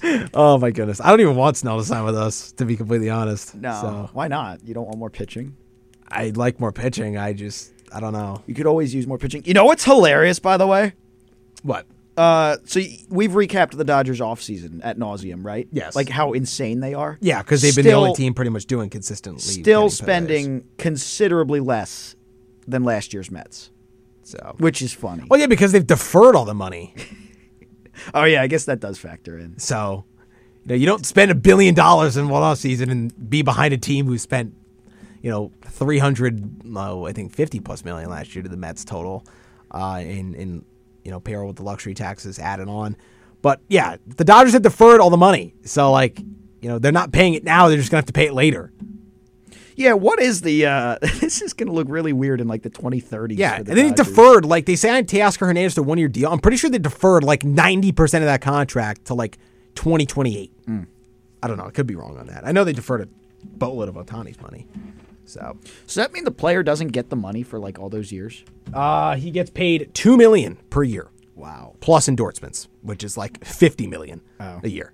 So And then 2028 he'll get like starting in whenever I don't forget what year it starts, but starting in whatever year he's going to get the rest of the money that he's owed per year that he would be getting now. Just get it then. it's crazy that Shohei's getting $2 million a year. Yeah, yep, $2 million a year for his on-field play. That's crazy. And then he'll get 68 for sitting on the couch. Yeah, exactly. So, man, look at all this money coming in. Could you imagine just being at home, being Shohei Ohtani's wife, right? She walks in, Shohei, $68 million came in the mail today. They just back up like a huge truck. It's like that episode of SpongeBob where Yeah. they get all the money and they just dump it out of a dump truck. Here you go. There's the $68 million you're owed. Mr. See you next Ohtani, Mr. Ohtani, where would you like us to put this this truck of money, buddy? Truck of money. Truck o' money. Oh, my goodness gracious. All right, that's going to take us to our first break of hour number 2. When we come back, more MLB talk ahead. I'll continue to talk about my Mets, what's going on with the free agent market, and much, much more here on Heavy Hitters on the radio voice of Kutztown University. KOR Kutztown. And welcome back to Heavy Hitters here on the radio voice of Kutztown University, KOR Kutztown. Jack Heim, Mitchell Smedley here with you rolling through the 3 p.m. hour. That just sounds wrong. All things MLB talk here. We were going through the free agent discussions. You talked about your Phils. I'm talking about my Mets, talking about J.D. Martinez possibly becoming a New York Met. They have had dialogue being the Mets and Martinez's camps. Didn't they trade him away? No, J.D. Martinez? he was never a Met. Who am I thinking of? Sent him to San Francisco? Send him to San Francisco. 2022 trade deadline. We got Darren Ruff. And who'd you give up? Let's see. You have Thomas Sapuki, J.D. Davis. Ah, that's the one I'm thinking of. Yeah, J.D. Davis. Okay. Do you remember J.D. Hammer? I do. Just popped into my head. You know what my favorite J.D. Davis memory was? What? Against the Phillies. You know, in the midst of that comeback in the ninth inning. No. Ripped a double down the left field line to make it 7-5. Double left field line. J.D. Davis with a two-run double. I can't stand how Gary Cohen talks. So And it's out of here. yeah, he's a very good announcer. No, he's not. He's won a lot of broadcasting awards. Why? Like, how Many of do his peers people just- listen to him voluntarily? How do people listen? Listening to him my whole life, he's incredible. He's Got a actually one of my Fly broadcasting. ball to the left field, and it's out of here. Like, it sounds like he's, like, clenching his throat the entire time. It sounds like he's, like, being strangled. So we can agree to disagree. Tom McCarthy had a down year in 2023, but he's, like, much better than Gary Cohen. Much better. Yeah. Not even close. By the way, I watched a 22-minute John Kruk highlights video, like announcer highlights of only 2022, and it still missed a bunch. He's so funny. Love John Kruk. You came around on him, right? Yeah, he's all right. He's great. So he is what they call Funny. meh. No, he's funny. Yeah, I mean he's a homer, but he's funny. So He's a homer? yeah. Well, I mean, he loves the Phillies, yeah. So That's one thing about baseball, like all of them are, because you have home team broadcasts. That's what it is. some are. What do you mean he's a homer? Like some are that's- just more like biased than others. Is what I'm saying. No, they're all biased. Yeah, I mean they all have inherent bias because a lot of them played for the organization they're broadcasting for. But Right. like, No, but some like some are just it's- more obviously biased than others. No, but it's designed to be a Phillies-centered broadcast. It's designed to root for the Phillies. That's how it. Like that's I mean what it everyone. is. Yeah, like the Mets broadcast is obviously designed to root for the Mets. Right. So I think But, they're all you know, homers. you- Some of them just do a better job. Yeah, exactly. Some of them So do a better John job. Kruk's of, better at associating with the fan base than maybe some others. John Kruk's better. To you, it seems like he's just way more Philly-centered, but that's like the truth is all of them are. He's just better at it. So John Kruk's amazing. You know who's not? who? Ruben Amaro Jr. Dude, he just like has outbursts during plays, and it's like John Kruk does the same thing, but John Kruk's like quiet about it, like underneath. The fact that Tom guy's McCarthy. still allowed to be around the organization is so funny. So stupid. Ruben Amaro Jr. just like screams in the middle of a play. Like there's a Trey Turner like single that was gonna win the game, but like before Tom McCarthy could even call the play, like it was a line drive off of the pitcher's glove or whatever. And Tom McCarthy goes, line drive off of, and as he's like off of so and so's glove, Ruben Amaro just screams in the mic, yes! Like so high pitched. Yes! I'll play the clip for you. It's so funny. Oh my goodness gracious! And then, like, you know, but John Kruk, like the very next day, there was a game-tying 3-run home run by Bryce Harper in the 9th inning, which then the Phillies blew the game after that. But John Kruk, like, McCarthy's like, line drive down the right field line, and John Kruk real quietly is like, stay fair. And then Tom McCarthy, it's gone! It hit the pole! It hit the pole! You know, John Kruk's just better than everybody else. Sorry, that was a rant. It's okay. A couple more things, and I want to discuss an article I found that was pretty interesting. Cubs and Bellinger reunion seems pretty likely at this stage. San Francisco, the Giants, though, however, Don't count the Phillies out of Bellinger. remains interested in Matt Chapman, Cody Bellinger, or Blake Snell. Would not be surprised to see one of those three guys go to San Francisco. My lean is Matt Chapman right now. I think that makes sense. They need a third baseman. Chapman to San Francisco, I think, would be a logical choice. Kind of going back out to where it all started. He started his career with Oakland, so would be going back out to the Bay Area.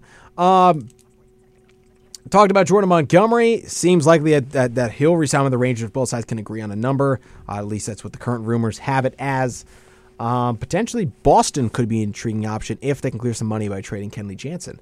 All right, that's kind of all I got in terms of free agents and Why is potential this like the contract most situations. bustling week for the hot stove? So I know it's weird. But I want to talk about this article I found talking about franchise cornerstones. I Going saw that. I forward. didn't read it, but I saw that headline. A budding franchise cornerstone for every team. I thought this was interesting. The two parameters on this are the player has to be 25 years old or younger, and they have to have debuted in the MLB prior to 2024, unless the player has already signed a long-term contract prior to their debut. All right, let's go through it. We'll start at the AL East and move our way through. Blue Jays, Vladimir Guerrero Jr. He's What a 25 shock. years old on the age of opening day. Interesting. We'll see how long he stays at the Blue Jays. Only 2 years of club control left. Both sides are kind of, they were working towards an extension back in 2021, but it's really simmered out since then, or fizzled out, I should say. And it kind of stands at a weird, murky area right now. But Vladdy Jr. for the Blue Jays, I would agree with that. Yeah, duh. Orioles. We can get some of these easy ones out of the way. Orioles, Gunnar Henderson. Wow, what a shock. Next. I was thinking Gunnar Henderson makes sense. I was thinking maybe either Adley or yeah. maybe Jackson Holiday. No, He actually it's hasn't signed either an extension Rushman yet. or So Henderson. Yeah, it makes sense. Gunnar, that's a good choice. It says Jackson Holiday hasn't actually debuted yet, and Rutschman's already 26. Wow. Did not know that. That's true. He was a college player, so he's a little older. Okay. Thrived at Oregon Yeah, State. there's a Adley Rushman tackled Christian McCaffrey on a punt return. Yeah, That's Sounds crazy. kickoff. Yeah, Oregon State and Stanford. That's funny. Like is funny. That is just funny Who would figure? They need to collaborate. on something, right? Yeah. Hey, remember when I tackled you in college, buddy? Now let's tackle this, and then they have like some product. All right. That would be kind of funny, though. Rays Junior Caminero, 20-year-old third baseman. So made his debut late last year.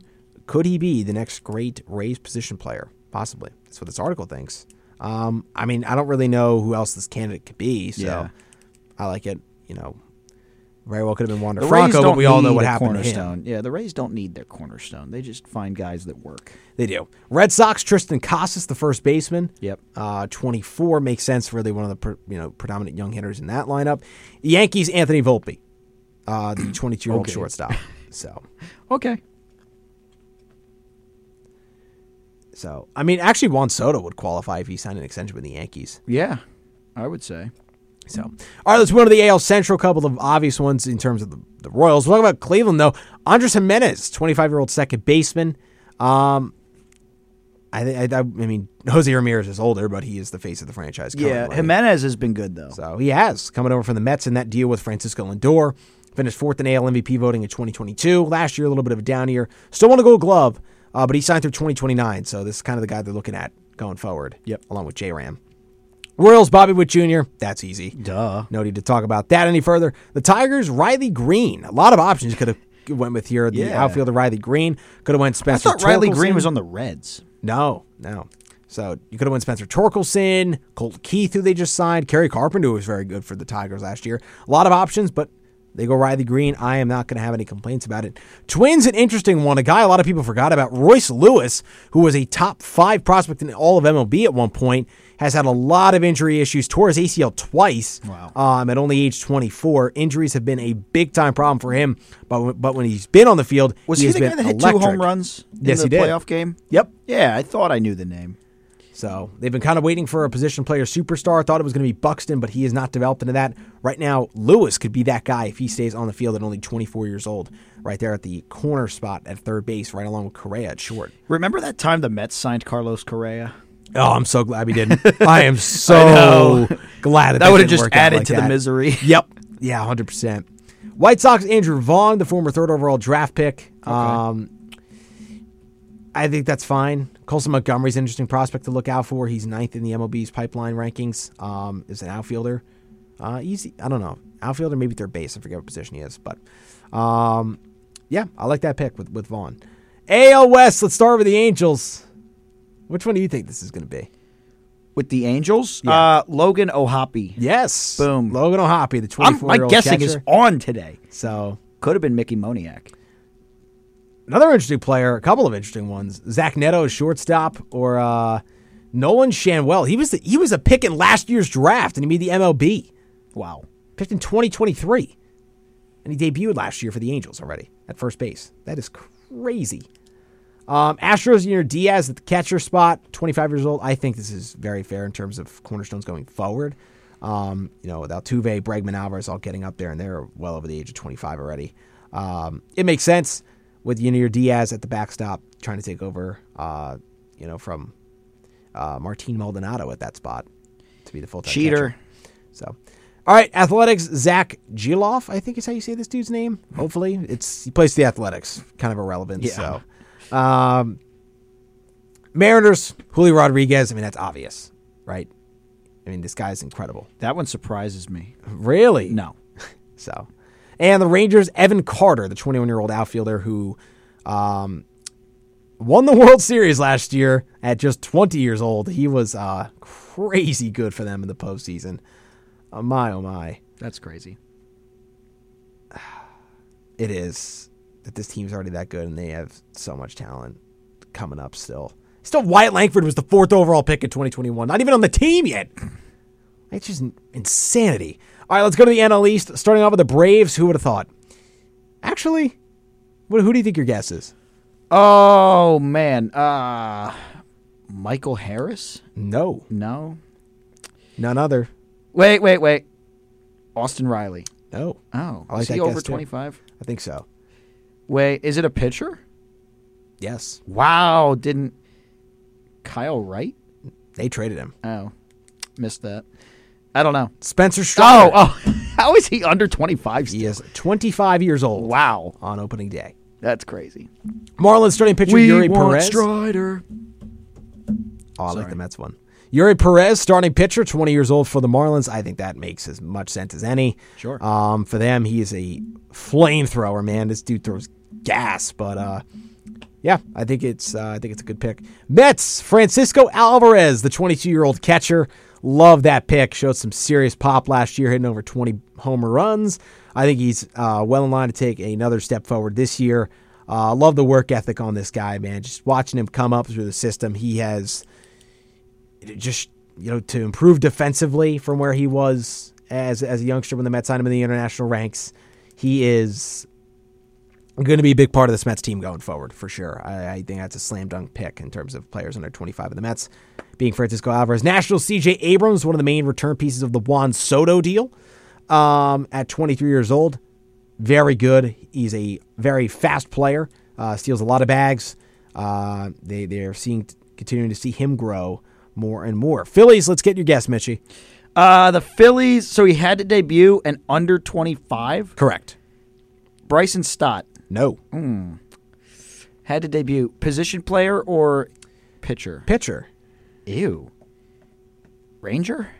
No. No. He's older than 25. Don't tell me it's a bullpen guy.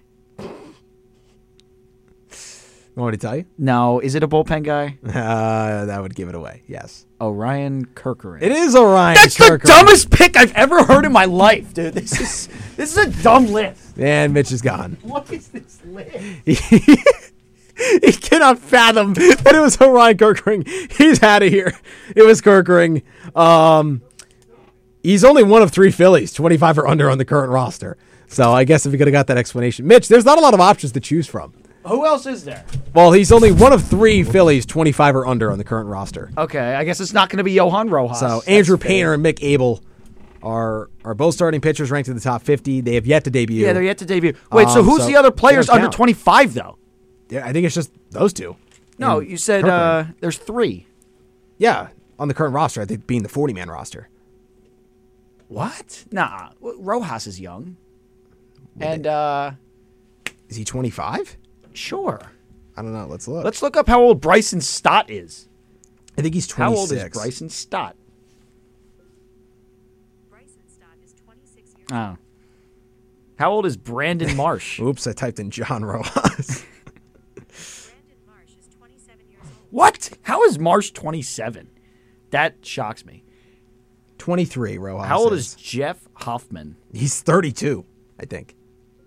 Jeff Hoffman is 31 years old. Oh, You were wrong.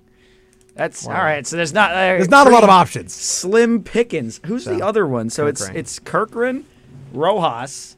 No starting pitchers. I mean, Sanchez? Maybe he would be the only possible one. Only possible, right? Lineup wise, How old is Christopher Sanchez? Christopher Sanchez is 28 years old. Oh. Maybe it's Edmundo. I'm not going to look it up. No, it's not Edmundo. Really? I don't think so. Oh, no. He's been in the league for a while. He threw the ball at the ump. Yeah, he's older. Yeah. I don't know who it could be then. Yeah, I don't know. Derek Hall? Don't really have a lot of options. Derek Hall. Oh, I forgot about him. Oh my goodness! How could I forget about Derek Hall? Long ball, D-A. Derek Hall. Darick. Oh, it's Derek? Yeah. It's not even. Yeah, he just spells it dumb. So stupid. So, all right, let's move on to the Central. Brewers Wow, I is a didn't realize slam how dunk. old the Phillies are. Wow. Yeah, Wow. Maybe they do need Justin Crawford. that's that's why I'm telling you the window is when you were going on and on and on about this team is a long window. Well, This they team's gonna do. be competing for Look, a long Bryson time. Stott's 26. Let's not act like he's like 40. All right. No. He's 26, 1 year away from eligibility from this list. So's Alec Boehm. All right. Harper's here for 8 years. Turner's here for 10 more years. Like, Wheeler's going to be here for another 4 or 5. Nola's going to be here for, oh, dear God, 7 more years. Oh my god. Okay. We can really quickly go through the NL Central. Yeah. All these make sense. Jackson Chourio for the Brewers, the second-ranked prospect in baseball. He signed an 8-year extension before he debuted. Makes sense for him. Yeah, duh. Cardinals, Jordan Walker, 21-year-old outfielder. That makes sense. He Didn't debuted pan with them out. last year. Man. We'll see, but that makes sense. Pete Crow Armstrong with the Cubs. Yeah, I don't want to talk about this. So he's the Cubs. Was he with the Mets at one point? Yeah. Did What'd we they trade him for, Jack? Javi Baez. Oh! I don't want to talk about it. O'Neal Cruz to the Pirates. Yeah, duh. Paul Skeens will take it eventually, but he hasn't debuted yet. So, Skeens, man. and for the Reds, it's Ellie De La Cruz. It's Matt McClain. So, D-backs, Corbin Carroll. Do we need to say more? Not really. Dodgers, Yoshinobu Yamamoto. Everyone Yeah. saw that coming. Duh. Giants, Jung-Ho Lee. Again, everyone Easy. saw that coming. And the Padres, Fernando Tatis Jr., Wow. 25 years old. That makes a lot of sense. What a daring pick. And then the Rockies is Ezekiel Tovar, the 22-year-old shortstop. Ezekiel. So, pretty What's your straightforward list there. Just gave us something to talk about. Tony. But, however, that will take us to our final break of the show today. When we come back, some college basketball discussion loosely, and if time permits, some light NHL talk, I should say, gonna say. as well. We'll be back here on Heavy Hitters on the radio voice of Kutztown University. KUR. Welcome back into Heavy Hitters. Mitchell Smedley, Jack Heim on for the final segment of today's show with some music that really does not reflect the vibe of Super Bowl Sunday. No, I thought it was just something nice and peaceful that'll play out, getting ready for the weekend. But it's not a peaceful weekend. Like, this is a stressful time, I would not qualify this as stressful Dude, time. the Super Bowl? Oh, everyone's stressed out there in the Super Bowl. You got to get the house ready. You got to... Yeah, it's if you're throwing a party. Yeah, if you're throwing a party. Like, think about the fan bases. The fan bases are stressed. I don't care. I People don't are care getting- about the Super Bowl. People are getting proposed to. I'm going to be completely honest. I don't care about the Super Bowl. You don't care about the Super Bowl? It's like, it's not my favorite Super Bowl. It's like probably- lowest on the list, but it's still the Super Bowl. Yeah. What are you on? You know what this feels like? This feels like that first Christmas where not only do you know that like certain someone is not real, Yeah. but also like all of your other siblings have also found out finally, and now like the presents taper off. Do you know what I mean? Kind of. This is that. It just feels like I've seen this before. Yeah, It feels because like we have 4 years ago. I mean, yeah, exactly. But it feels like it's carbon copy that Super Bowl. Just take out Jimmy Garoppolo and put in Brock Purdy. Yeah. Well, Christian McCaffrey. Yeah, he's better than Raheem Mostert was. But Mostert had a dominant year that year. For Yeah, San he was Fran. good. He was good. So I mean, I don't know. It just feels like no more Tyreek Hill. It feels like I've lived through this before with this Super Bowl. Yeah. And it's just like, and I guess it's because a lot of the players on the two teams are the same. Like Mahomes is still there, and you have Debo with the Niners still, Fred Warner, George Kittle. Like a lot of the stars of these players are the same from when it was 4 years ago. I have Chiefs burnout. So I'm tired of the Chiefs. I'm tired of the Chiefs too, but it is what it is. It's like the new damn Patriots. Yeah. Can't escape it. Yeah. Which parodies in this damn league we just live through dynasty after dynasty. Let's talk about a more fun league. You want to talk NHL? Sure, we can talk NHL for a little bit. The Flyers snapped their 5-game skid that they had going into the break. They've won the first 2 coming out of the All-Star break, a 2-1 victory over, why can't I remember? Who do they play on Tuesday? That just totally evaded my mind. I'll think of it. Oh, Florida over the Panthers. And a 4-0 victory over the hot Winnipeg Jets last night. Looked like a dominating game. Came out slow in the first game on Tuesday, but got their legs under them in the second period and tied it up and then eventually closed it out. Travis Konechny had a great game last night. Got in a fight real early in the game. Had a goal also in the first period. Travis Konechny is a tremendous, tremendous player. It's been amazing watching him grow over the last 5 years. And couldn't be more excited. So the Flyers have gotten away from their losing ways, and they're still in third place in the Metropolitan Division. They are. Islanders on their tails, though. Yep, right there. 4 points back with a game in hand. Yep. So despite our minus, 2 games back. Despite our minus 18 goal differential, we're still right in the thick of the playoff race. Oh, I don't they get are it. the Marlins of the NHL. Yeah, that's a pretty fair assessment. I would agree with that. As much as you guys don't belong here, the Flyers do not belong in a playoff spot. So let's be honest. The Metros are just weird this year. A lot of that is in parts of the Devils underperforming. Yeah, what's up with that, man? They just don't have a goaltending situation figured out at all. They cannot figure out the goaltending, and it's a big problem for New Jersey. Who was the goalie? I just saw a clip today on my TikTok, actually. Guy was skating in, and from beyond the blue line, fired it, and the goalie just missed it, and it was a goal. Was it Mike Smith? I don't know. I don't know. I'm trying to think. For the Devils? No, I don't know if it was for the Devils, but you talk about goalie situations. I just saw that today. I'll pull up the clip. I don't know. Yeah. I'll pull up the clip. So that's what's going on in the Metro. As much as the Rangers are scuffling, they are still in first. 4-point edge over Carolina. God, I hate the Hurricanes. I love the Dude, hat trick last night for the Hurricanes. I hate Carolina. Why? Just do. What's there to hate? I hate... They're just so... I hate the coach. I hate everything about the team. Man, they're a bunch of complainers. Bunch of jerks, more like a bunch of whiners. Here's the clip. So... Oh, it was Carolina. Oh!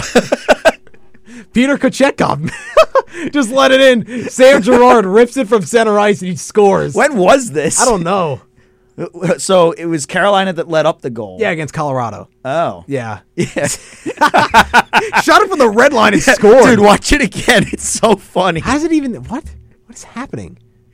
Did he just try to dump it in and he scored? I don't know. I think that's what... Yeah. He just tried to dump it in and he scored a goal. I mean, that's going to be the weirdest goal you'll ever see. Yeah. One of. Well, no. The Flyers had a goal that someone tried to dump it in. It went off the door to, like, the Zamboni area. And the goalie had gone out to play it behind the net. Went off the door of the Zamboni thing and then went from, like, behind the net to out in front of the net and went in.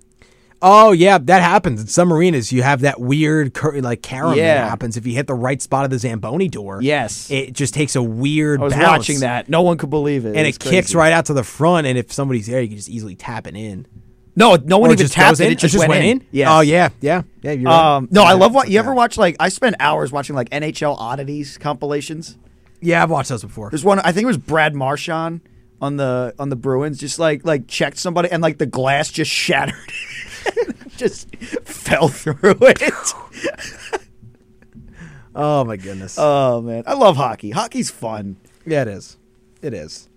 Any other Metro tidbits you got, or you want to just keep quickly making our way to? No, these so divisions? it's Rangers, Panthers, Flyers, Islanders, and then is it the Devils after them? Panthers are not in this division. I said the wrong Carolina name. Rangers, Hurricanes. There we go. Flyers, Islanders, I Penguins. got my Carolina teams mixed up. Penguins are in a really good spot. They Yeah, have they four are. games. They have 4 games in hand on the Islanders, 5 games in hand on the Flyers, and they're 7 points back. Wow, 7 points back of Philly, 3 points back of the oh Islanders. my goodness. So Pittsburgh has a chance to do a lot of damage and really vault themselves up the standings here. Crosby sucks. If they could go on a nice little stretch here. Who's behind right at the them? All-Star break? Devils are in 6th. Yep. Caps in 7th, and Columbus is holding the Yeah, cellar. Columbus is 8th, like they have been for like the last 10 years. Yeah, they're just not good. Yeah. So last time they were relevant was when they swept Tampa and then sprung the Lightning into a dynasty run. So 2018. yeah, That was Artemi Panarin, and in that group led by John Tortorella.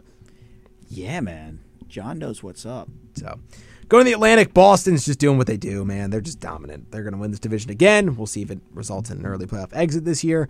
Panthers, again, very strong team. Barkov, Sam Reinhart, it's one of the better teams in the Eastern Conference. They lock down on defense, man. They are a great defensive team. They do. They really do. Yeah. They don't let you enter the zone easily whatsoever. Toronto, solid offensively. The back end's always a question with this team.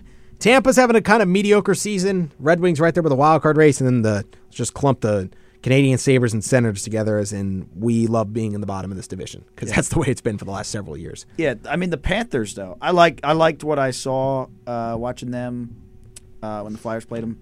Scored an early goal, just didn't have any offense as the game went on. But the defense, man, the only 2 goals the Flyers got came on the rush. I forget who scored the first one, but Noah Cates. His second goal of the year was the game winner eventually. Wow. So, yeah, I mean, just on the rush, that's the only way the Flyers were able to score. Some really nice. I think Farabee got the first one, or at least had an assist. He had a great. I think he had an assist because he had a tremendous pass. It was really cool. So Joel Farabee's always been one of my guys. I would love to talk about the Central, except this division stinks. There's 3 good teams, and then there's everybody else. You have the Stars and the Avalanche tied at the top of this division with 68 points each. The Jets at 65, and then a smooth drop-off to the Blues in 4th with 54. Any thoughts on the Central, Mitch? No. Okay. Before we get back to it, though, I have a quick message from the KUR Notebook. Do you now? I do. Have you heard about KU Bears grant funding? The purpose of the KU Bears program is to support faculty-student research pairs over the summer. The goals are for undergraduate students to develop the necessary skill set to become student researchers and to provide faculty members with paid student research assistance. Undergraduate students selected for the program will receive summer pay for research tasks assigned by a faculty supervisor. By assisting faculty members in their research, students selected for the program will obtain the knowledge and skills necessary for conducting advanced research in their field. To apply and learn more about KU Bears grant funding, please visit www.kutztown.edu/UGRC and look under grants and sponsored projects. This message of community interest brought to you by the radio voice of Kutztown University, KUR. All right, rounding out our NHL discussion and giving you some brief college basketball tidbits heading into the weekend. Pacific, the Canucks, still the top dog in this division, having an incredible year under head coach Rick Tocchet. The reigning Cup champion Golden Knights right there amongst the top contenders in the West. And the impressive 16-game win streak, one shy of tying the 92-93 Penguins, or 93-94, one of those early 90s Penguins teams at 17, was snapped by none other than Vegas with a 3-1 win for the Golden Knights. An impressive win streak for Edmonton after a dreadful start to the year. They are right there in third in this division with 59 points. In the playoff race, and if the season ended today, they would be in meeting the Knights in the first round. Rematch of last year's second round. Yippee! So, anything else you got NHL-wise? Nope, just a couple games out of the break, so not a lot going on. All right. We haven't talked about. College basketball, we got some fun matchups for you this weekend, as we always do. Weekends provide some great games. Number 10, Illinois heading to Michigan State. That's one to keep your eye on. Ivy League in the mid-major level, Cornell and Yale, 2 undefeateds in conference play, both 6-0 in Ivy League play, squaring off against each other. A monumental matchup here in early February to give an edge to somebody to have first place in that conference, and that would do wonders for them going the rest of the way. 3 strong contenders in the Ivy League this year. That's one to watch out for when we're getting closer to conference championship week. Cornell, Yale, and Princeton, all solid teams out there in the Ivy League. That's got to be rare, right? Yeah, I mean, the Ivy League's usually not that deep. Usually they have usually terrible. They usually have one really good team. Yeah, I guess Cornell's been good before. It's usually Yale and Princeton, but Cornell last year they were decent, but this year they're really, really good. How about the Big Red? So Andy Reid. That's what they got. That's their thing. So, Andy Reid plays for Cornell.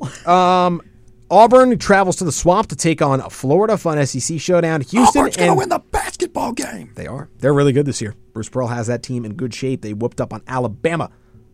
Alabama loses at home during the week. I think it was Tuesday. I still got to find that clip because I feel like I think it's more popular than it is. Like I feel like he said it so much more, but it's probably just one time that he said it. Big out of conference matchup. Gonzaga travels to Rupp Arena to take on Kentucky. Ooh. That should be a fun one. Gonzaga is on the bubble. Their streak of making the tournament. They made it every year since 1998. Crazy. That's insane. So that is on the line. If they get a win at Kentucky, though, it would do wonders for boosting their resume. Top 15 showdown in Lawrence, Kansas. Baylor, the 13th ranked Bears, travel to take on the 4th ranked Jayhawks in a stacked Big 12. 6th ranked Volunteers of Tennessee going to College Station to take on the Aggies of Texas A&M, and Arizona and Colorado out in the Pac-12. Notable matchups for the weekend. Just taking a look at some updated brackets. One line, Arizona's jumped up, and the one I'm looking at right now to the one line. Purdue, UConn, and Houston still there. North Carolina falls to the 2 with that loss at home against Clemson during the week. Not much has changed in terms of where these teams are projected to end up. I'm going to give you some real quick notables along each seed line through the top 4 seeds. Obviously, Purdue, you have to look at their out-of-conference play. Have had the toughest schedule. I believe they have 5 wins against AP top 10 teams this year. Due to Zach Edey and the Boilermakers. I've talked at length. Lance Jones has been a huge addition for that group out from Southern Illinois through the portal. Arizona, led by Caleb Love, the UNC transfer. Pella Larson, Umar Ballo. Good core there with Tommy Lloyd leading the way as their coach. Danny Hurley and the Huskies, the reigning national champions. Tristan Newton. Donovan Clingan is a big part of what they do, the 7'2" 7'2" big man. He is huge, and so is Alex Caravan. The Huskies are rocking and rolling in Big East play, looking poised to be a big-time contender to repeat as national champions. And Kelvin Sampson's Houston Cougars on the Houston. My goodness, wow, that was a struggle. Houston Cougars. There we go. Got that out clean that time. Led by Jamal Shedd and LJ Cryer. Very solid offensive rebounding team. They are on the one line as well. Should be a lock to get to the second weekend. I think they're just that fundamentally sound of a basketball team. I'm going to give you some quick risers as well. Virginia in the ACC, they have risen up from being out of the bracket. Some brackets have them along that 8-9 line. Others have them at the 10. They are really on a roll right now, are the Cavaliers. Indiana State, a mid-major group out of the MVC. We've seen Loyola Chicago go on runs out of that conference before in March Madness. With so much drama in the MVC. I'm never going to do that again. It's okay. We experiment with things sometimes, try new things, and it just doesn't work. Yeah. So. You know what I'm quoting, right? I believe so. Snoop Dogg. Yeah. Yeah. With so much drama in the MVC. Yeah, but Tennessee's in a good spot too, by the way. I know you'd like to hear that, Mitchie. What? The Vols. Good spot. Oh, Tennessee. yeah. No, Dawson sixth Connect. ranked, bro. Yeah, Dawson Connect has been projected huge to be a 2 addition seed for that team. Right? 2 seed? So, yes, sir. 2 Yeah. seed. Let's go. Gets louder when I'm cheering on the Volunteers and the Big Sky. So, Big Sky, Eastern Washington right now, leading the way. Oh, the yeah. Big Sky. Gotta love the Big Sky. All right, that's going to do it for this edition of Heavy Hitters. Have a great rest of your Friday. Enjoy the weekend. Have Go fun Niners. watching the Super Bowl, wherever you may be watching the Super Bowl. Mitchie says go Niners. I'm impartial. I just want to see a good game. Hey, yo. But Go McCaffrey. that's going to do it for us. Enjoy your weekend of sports, college basketball, NHL, and, of course, the Super Bowl on Sunday. We'll be back here on Monday from 5 to 7.